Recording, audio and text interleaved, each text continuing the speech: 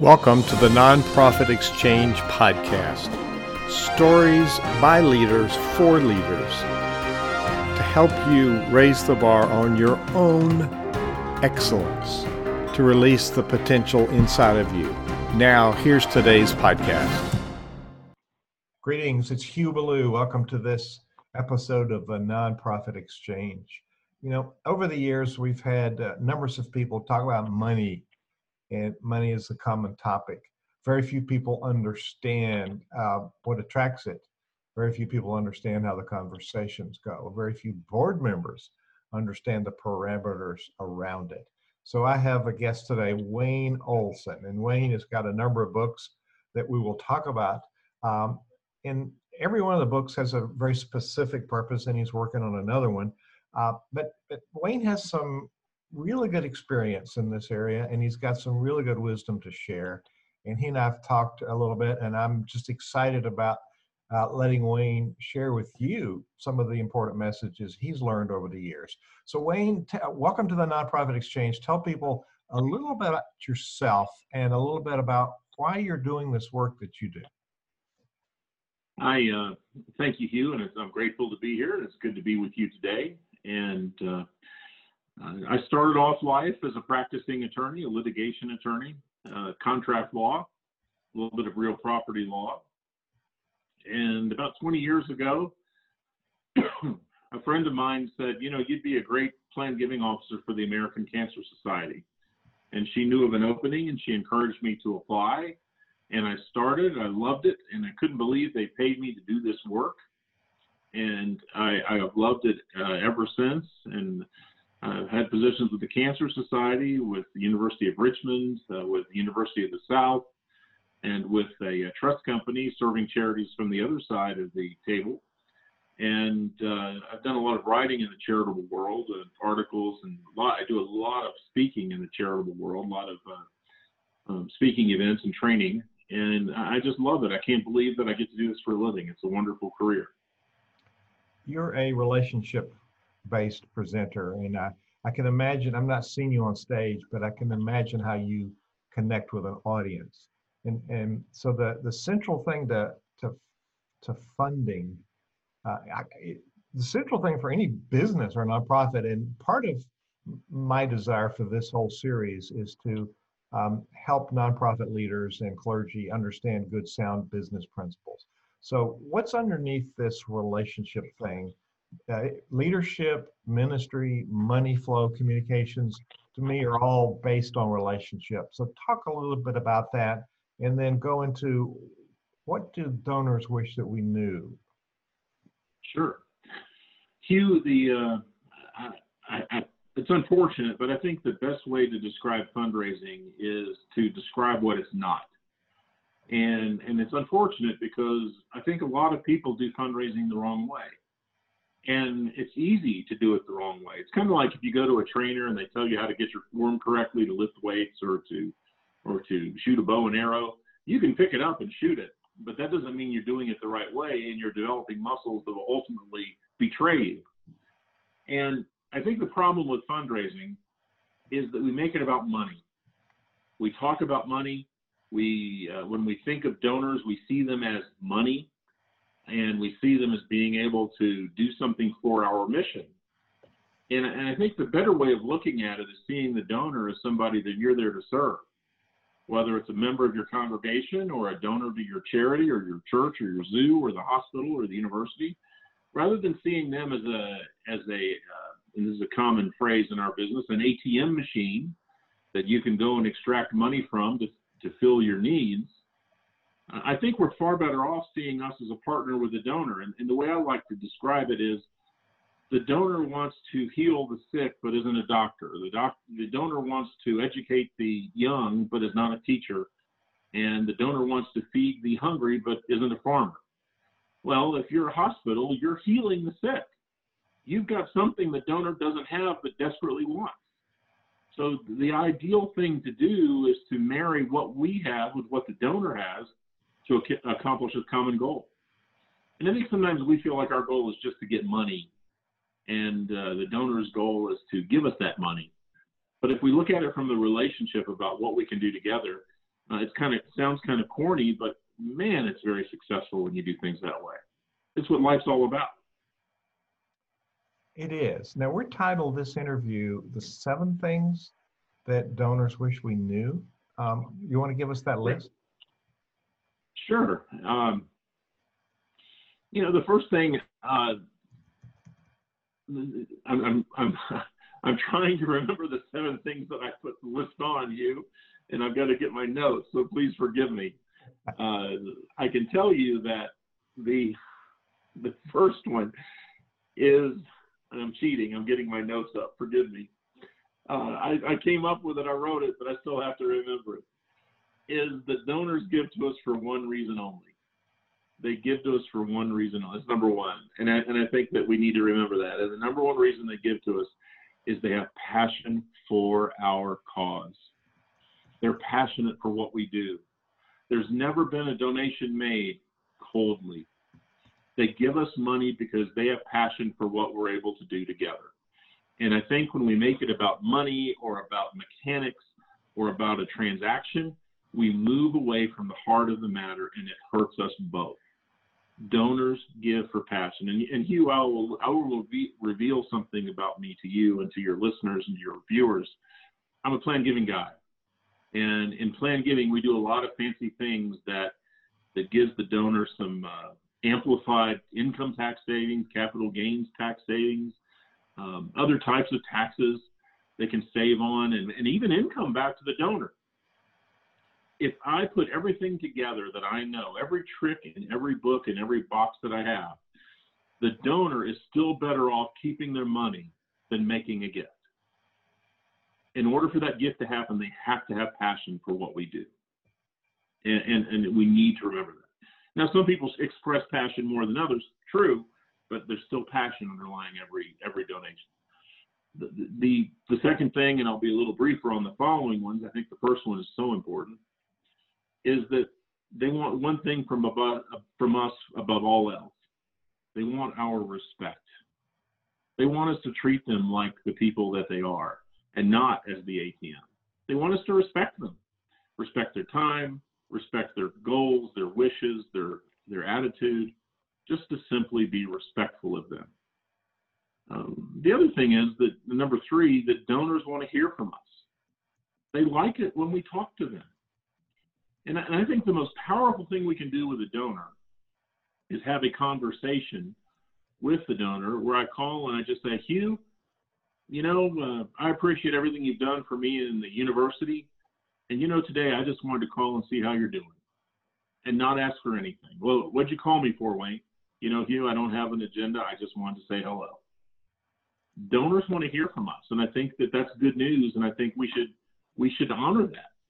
The fourth thing, and this is amazing, at a minimum, donors want us to thank them.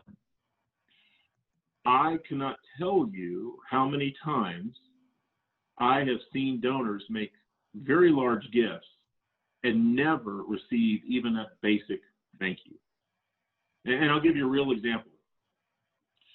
This is not in my role as a plan giving officer, but just as a normal person, everyday Wayne. I was the executor on the estate of a friend of mine, and he gave $1 million to a university. Happens to be a university that I'm very familiar with. I know the people there. I know a lot of people in fundraising, and I wrote a check for $500,000. And I remember this. I was actually cleaning up his apartment when they called me and asked for when the check was coming for $500,000. I was covered in soot and dirt and sweat and grime. I only had 3 days to clean everything this man's ever owned. And they didn't bother to ask if they'd come over and help me. They just wanted to know when they're getting their money. Well, 2 years later, I wrote the second check for $500,000, and I said in my letter with the check that I wrote the check on December 28th, by the way. I said in my letter, he's been dead for 3 years, and I've never heard how his scholarship is doing. Would you please give me an update on his scholarship and let me know how the funds are being used and what the balance in the endowment is? And 3 weeks later, I got a letter from the advancement officer acknowledging receipt of the check. It was 3 sentences, and the 2 words that appear nowhere in the letter were "thank you." Ever. I never got an update on the scholarship. I never got an update on the endowment. I never got an update on anything. I never, ever heard the words "thank you." And that's $1 million gift. And what they don't know is that I had some authority to give them extra money, but they're not getting any extra money from me. It's gone. Went somewhere else. But so at a minimum, and by the way, I can give you examples of some of the finest charities in the country that don't thank their donors. It's amazing to me how such a basic thing can happen. But by the way, I'm very glad they don't thank their donors, because I do thank my donors, and that makes us stand out. So that's fine. Keep not thanking your donors. I love that. The fifth thing is, it's the donor's priorities. We're here to help the donor reach their priorities, as I said before. It's about them wanting to feed the hungry and heal the sick and teach the young, to house the homeless. It's their priorities. It's not ours. I used to work for the American Cancer Society. There are 6,000 organizations in the country that have cancer in the name. You know, the donor just wants to cure cancer. They really don't care which organization does it, nor do they care which organization is the one that helps their relative or themselves coping with cancer. They just want that to happen. They don't want to support the American Cancer Society. They want to support people with cancer. It's their priorities, not mine. Now, I'm very fond of the Cancer Society. I don't want to give you the wrong idea, and I think they do it better than anybody else. But at the end of the day, the donor still is about curing cancer, not about making sure a corporate organization is healthy. Number 6, I want to be better, stronger, faster. I ripped off the lines from the $6 Million Man to see if there was anybody old enough to remember that TV show. But, you know, it's very closely related to number 5 and number 1 and number 2 is it's about the donor. At the end of the day, after the donation is made, the donor wants to feel better having made the donation than not having made it. So we need to make the donor feel good about the donation, let them know how this is going to make their life better, how it's going to make them stronger, and just make sure that the donor knows how much of a difference they've made in both our lives and in their lives and their families' lives. And finally, and this one might come as a surprise to you because the first 6 are all donor-centric. Hugh, you and I are important. The gift officer, it goes back to number 1. Number 1 and 7 are very closely related because this is a very human endeavor. The gift officer is very key to making a gift happen. It's a human relationship. Who you are matters. You and I work, and all of your listeners and viewers work in one of the very few professions where who you are matters. I can be an oil mechanic or change the oil in a car at Jiffy Lube, and I'm under that trench and no one ever sees me. Really, my personality doesn't matter. My attitude doesn't matter. As long as I change the oil properly, who I am doesn't matter. It's a fine job. It's a great job, but the personality is not important to doing the job. You can be a great gift officer for a mediocre charity and get great gifts. But if you're a terrible gift officer or have a bad attitude for the best mission that's ever been created, you're not going to get any gifts. It's all about us. And I like to put it like this as I close on the 7 things that donors wish we knew, is that, you know, as gift officers, it's really our job not to get in the way. If the donor has a passion for the mission, we're just the conduit to help that happen. And really our job is to stay out of the way and just let the donor do what the donor already wanted to do. Maybe help it along a little bit, but mainly stay out of the way. So those are the 7 things, Hugh, since you asked. That's it. I made note of those, and I'll summarize them on the website. That's really good. You're listening to the Nonprofit Exchange. If you're listening on a podcast, we're talking in the middle of a quarantine with the COVID-19 and early part of 2020, second quarter actually. And we're thinking about how we're going to empower ourselves to coming out of this. And these are really important messages, Wayne. You can find the transcript if you download the subscription from your podcast supplier, or go to thenonprofitexchange.org. thenonprofitexchange.org, and you'll see the transcript of today and all of those 7 points. So Wayne, you and I talked earlier, and we're nervous about visiting, say, Mr. X, who's got an endowment and wants to support charities and does support charities. So we go in and we got a whole briefcase full of stuff. We got a PowerPoint, we got a handout, we got a business plan, we got all kind of stuff. So you had some good insights about, yeah, we're ready and armed, and we're nervous. We got all this data. So what's your advice about using that data? Sure. Okay, create a really good PowerPoint presentation and study it and memorize it, and have your phone up to date with the latest firmware and all your contacts up to date and all your email up to date. Have the latest brochures that you can, and then leave them in the car. Leave it all in the car. Do not take it in with you. And I'll exaggerate to make the point, but I'm not sure it's that much of an exaggeration. And it's a mistake that I see a lot of people make. When we go in to meet with a donor to ask them for a sum of money, that is one of the most arrogant things that we can do. Hugh, I'm here to see you today, or Mr. X as you call him, and I was hoping you'd support our canned soup drive for a gift of $10 million. I've done my research. I'm not going to say this to you, but I've done my research, and I know that you're capable of giving a gift for $10 million, and I think you should give a gift of $10 million. That is incredibly arrogant, because it says that I know more about your passions, your calling, and your everything than you do.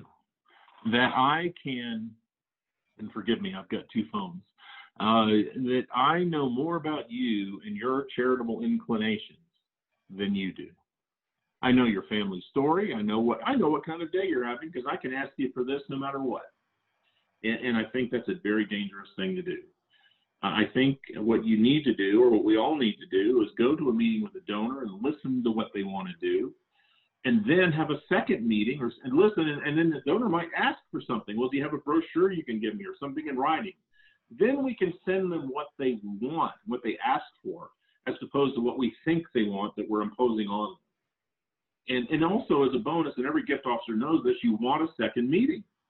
So that's when you give them the brochure or the document that they want, rather than putting everything together first and assuming that you've guessed correctly what their capabilities and intentions are. I only had a couple occasions where people that with substance said to me, well, you didn't ask for a sale, or don't you want to check? Of course, I sit back down. I'm on the way out. I'm going to sit back down and say, well, now that you brought it up, that is probably 1% or 0.5%. So we load ourselves up with stuff, and we're nervous about it because it's a business transaction we're preparing for. And we got all the figures. Here's how much money we're going to need. Here's the impact we're going to have on people's lives. Here's the overhead. We have all these things that people might ask. So we want to lay it on them. And what I'm hearing you say, number one visit is get to know the donor, find out what they're interested in, and do more listening, because you got 2 ears and 1 mouth. Did I hear that right? You heard it correctly, yeah. Absolutely. Listen, listen, listen. So what are the things that come up? This thing about overhead. There's Dan Pallotta talks about the ways we think about charity are dead wrong. And overhead, he said, is one of them. We can't really, for Center Vision Leadership Foundation, overhead's either 100% or 0%, because all the money goes to serve the needs of the clients. And so, it's the accounting. How do you account for it? So we're thinking about those things that a business is successful. Now, there's different kinds of money, inherited money, earned money. So there's a business person you're talking to, and we're thinking they're going to drill us for all these business figures and equations and all that stuff. So how often is that part of the conversation? And you said the first one's about relationship and getting to know them, but how often do these kinds of things come up in questions with donors? Hugh, we talk about overhead a lot, but in my experience, it comes up very rarely in a conversation. And I'll add this thought to that answer, is that donors make decisions on overhead based on perception and nothing else. they will. I had my very first boss. I worked in television before I was an attorney. My news director said, "Perception is reality." And I've been in board meetings where people are. You say, we really need to cancel this golf tournament because it's costing us $1.10 to raise $1. We lose 10 cents for every dollar we make. So the golf tournament's a net loss. But you have to have it because that's been our great golf tournament for the last 30 years, and we've got to have that golf tournament. And everyone at the table knows that it's a losing proposition, but we still have it because there's some emotional attachment to the tournament. So the perception is it's worth it. At the same time, there are events or things that have a 5% overhead or a 2% overhead that people are violent against and that they can't stand because they perceive that that's just a waste of money. I'll add a caveat to this. When I left being an attorney to being a fundraiser, no matter how much money I make, I always will drive a modest car. And I will always drive or wear modest clothing. I mean, not shabby, but modest. Not dirty, not wrinkled, but modest. The same person that helped me get my first job at the Cancer Society told me, never outshine the donor. Whoa. And I think there's some validity to that. Now, I appreciate that if a donor invites me to the country club, they don't want to see me pull up in my 1985 Yugo that's got a different colored door than the rest of the car. I got that. But, I really don't need to drive a brand new Lexus or a brand new Mercedes or some other fancy car. I need to make sure that I don't ever give anyone the perception that my overhead is taking away from the effectiveness of their donation. And as a pertinent point here, I'm going to put in the sponsor moment here instead of at the end. Our sponsor is WordSprint, who prints Nonprofit Performance Magazine 360, Nonprofit Performance 360 magazine. He's actually a mail house with a print shop and 2 decades of research, 2.5 million mailings. He says that top of mind marketing, and we're talking to donors. We're sending them a piece of mail which they have in their hand.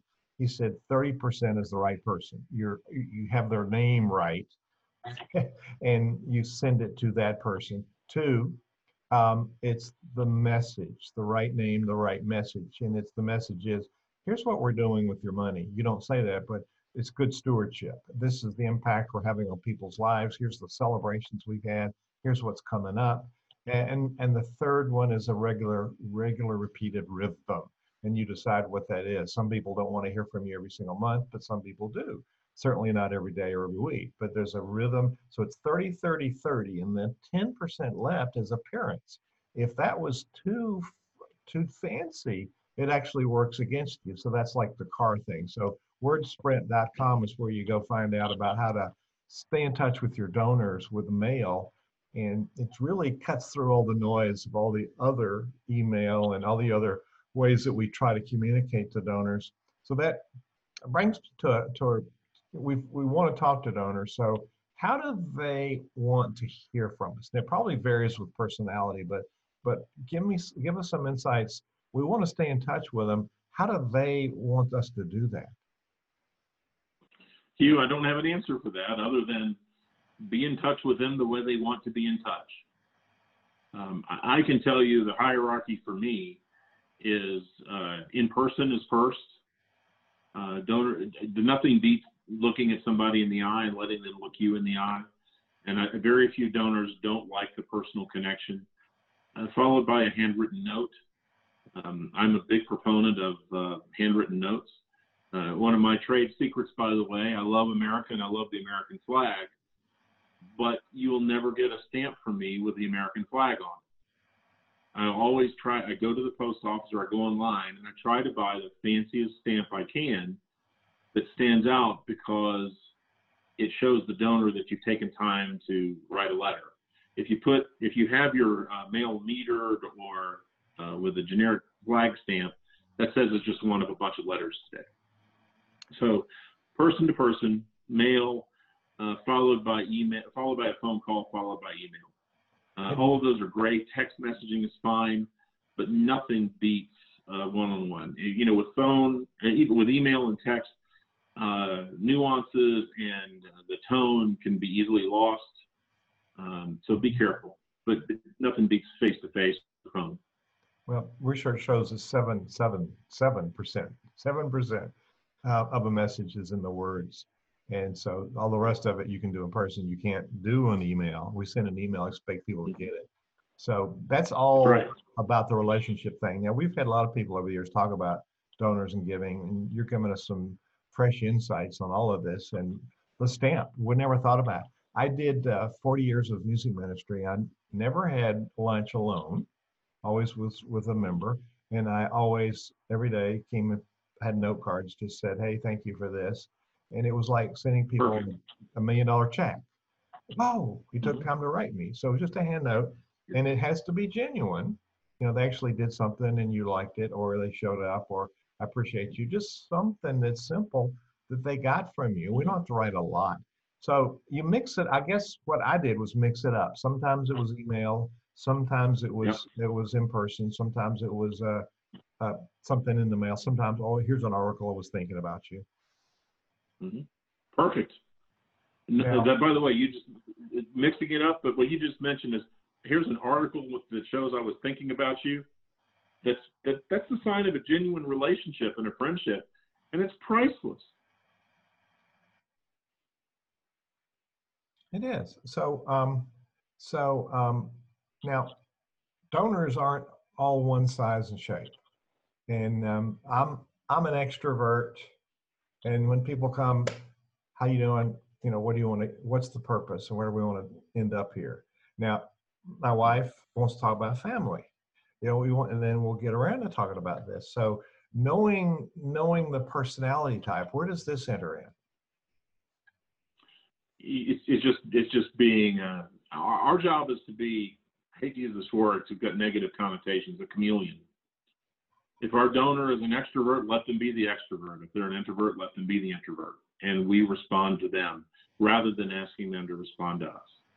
We respond to the environment and create an environment that's most comfortable for them.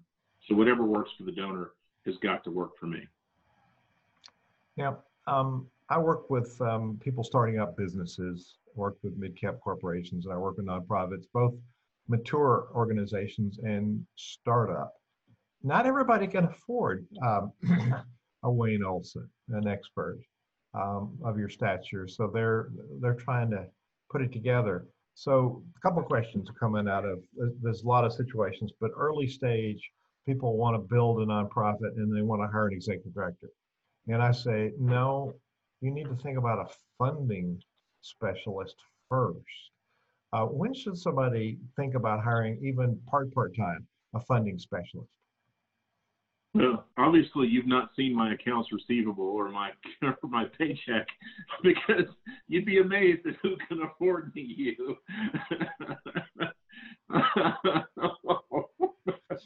Oh boy, you'd be amazed at what you can afford. Here's the reality, though, and you know you need to be thinking about fundraising immediately. In any organization that depends upon donations for your well-being, you need to be thinking about them right away. It's really that simple. Here's my tip, though. You know, let's just say that I'm a great fundraiser and you like what I'm saying. There's a lot of experts out there that have written books that nobody reads or not enough people read. You know, they're really good books. And check out some fundraising books and read them. And learn from them, and be careful about which ones you choose, because there's a lot of bad advice out there. But you know, read. I've asked people who are in leadership positions, when's the last time you read a book on fundraising? Oh, I don't have time for that. And I say, oh, I can tell, because your habits are terrible. And by the way, I don't pretend to have all the answers in my book or any of my books, but you know, check them out. You can get previews for free online at Amazon, and look at other books. And by the way, I probably buy, and I've been doing fundraising for 20 years, I buy at least one fundraising book a week. And I don't read them all cover to cover, but at least skim through them and read some chapters. And I'm also fortunate some friends of mine who are writing books will share theirs with me and ask me for ideas or to help edit. And so I try to stay on top of things. And reading about fundraising is never a bad idea. Also, join AFP or another fundraising organization so you can meet peers and listen to their ideas and learn from them. Here's a top level funding specialist saying he buys a fundraising book a week, and we got somebody that's all the time. Somebody that's broke saying, "Oh, I don't have time to read." So I buy and read leadership books. So Yes. There's a book I recommend. It's called "Think Like a Donor: Creative and Simple Ideas for Getting More Gifts and Improving Donor Relations." That's by none other than Wayne Olson. And so tell us a little bit about that book. Tell us a little bit about that book. That book in particular it's my first book, and it's a simple, small book. You can read it in less than an hour. And as I was making the transition from attorney to planned giving officer, I just collected stories of things that worked for me. And I thought, this worked once and it worked again. I bet somebody else might want to do this too. So it's just a collection of very short, simple ideas on things you can do to improve your fundraising. And you'll read it in less than an hour. And it's designed to be, each chapter is just a page. So you can read a chapter and implement it or move on or do whatever you want. But it's just really, hopefully, creative and simple ideas you can use right away. So how about the Disney difference? The Disney difference. I grew up in Central Florida. Fan of Disney. I've gone there many times. I worked in the theme park industry for 8 years for Busch Gardens, and I thought it would be fun to write a book. And I give a speech that it's my most popular presentation, Donor Relations the Disney Way. I first gave that presentation in 2005, and somebody named Jeff saw me give that presentation and asked me to give it in Lynchburg, Virginia, the next couple of months. And I have been giving that speech ever since. And Jeff, thank you. So I continue to give that. Anyway, people said, we want to learn more about Disney and your approach to Disney. So I wrote this book on donor relations the Disney way, and how, if you had to summarize it, it would be, if Walt Disney was the chair of your CEO, what lessons would you, or chair of your nonprofit, what lessons would he give you to run your nonprofit better? That's one way of looking at it. But it also, I wrote it so it worked for nonprofit or for-profit organizations. So it's that same Jeffrey that introduced us. That would be the same guy. Big gifts, small. Good friend. But yeah, he's a peachy guy. Big gifts, small effort. Unleash the power of planned giving and change for your nonprofit forever. And talk about this, but define what you mean by planned giving as well. Planned giving is it's a type of giving. It's my specialty. Planned giving is any gift to charity other than cash, check, or credit card.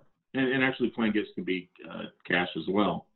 But it's any gift that takes more than 2 minutes to form. And it's wills, it's trusts, it's gift annuities, it's life insurance, it's real property, personal property.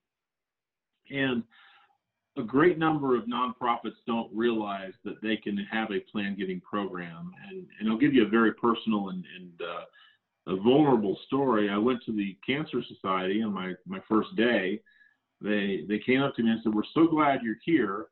We've been holding these checks for you to get started so you can send these checks out to the donors." And I paused, and I was really confused because I thought that donors sent us checks and we didn't send checks out to donors. I was genuinely confused. I said, "Sure, I'll get right on it." I went to my office, closed the door, and started flipping through the books to figure out why in the world we would send checks to donors. It just didn't make sense, and candidly, it still doesn't make sense.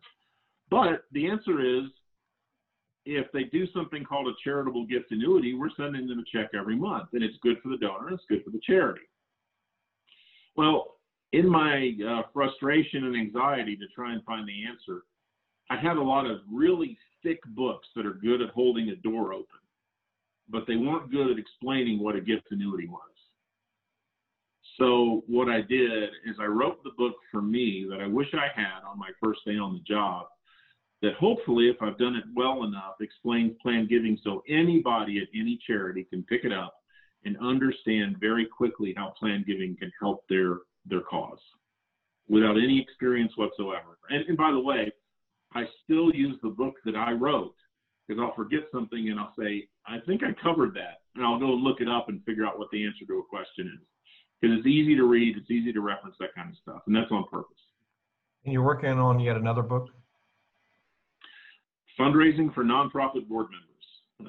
Again, there's a lot of books out there on board membership and fundraising for board members. But I think there's a need for a book that is something that board members will actually read and do. So I've written a book that's 8 chapters, I think, and at the end of each chapter are questions for the board members to do as an exercise. And it's meant to be read quickly and easily. And my goal is to write something that the board chair or the CEO or the senior pastor could hand out to the staff or to the chair or to the board members on their first day of the year or the first day of the fiscal year or when they join, so that they can learn how fundraising in a nonprofit works. And you can find these books on Amazon, I guess? They're on Amazon or my website, WayneOlson.com. Wayne, WayneOlson.com. Correct. Find his books, look on Amazon or on his website. And so, Wayne, this has been full of information. And thank you for being the guest on the Nonprofit Exchange today. Do you have any parting challenge or parting thought that you would like to leave people with, ending this great interview? Thank you, and I'm grateful to have talked with you, and I'm honored that you would ask me to join you, and I appreciate that. Thank you. I think here's my parting thought, and number one is look for people like Hugh Ballou, and look for mentors, and find somebody who you can follow and learn from their experience, and that will help accelerate you personally and professionally. So find a mentor. I had a young woman call me on Wednesday.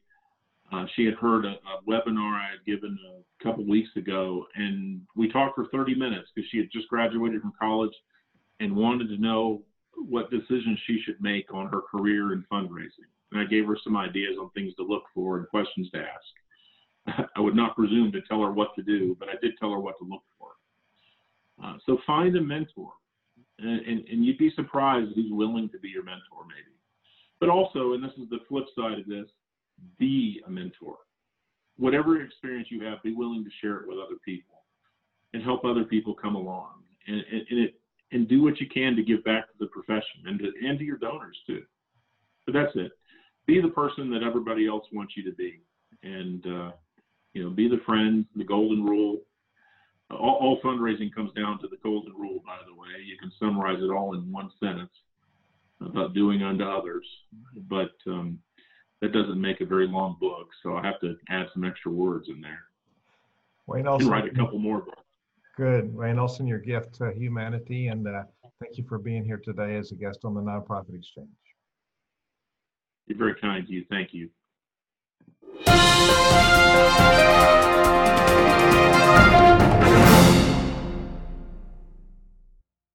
This podcast is a part of the C-Suite Radio Network. For more top business podcasts, visit c-suiteradio.com.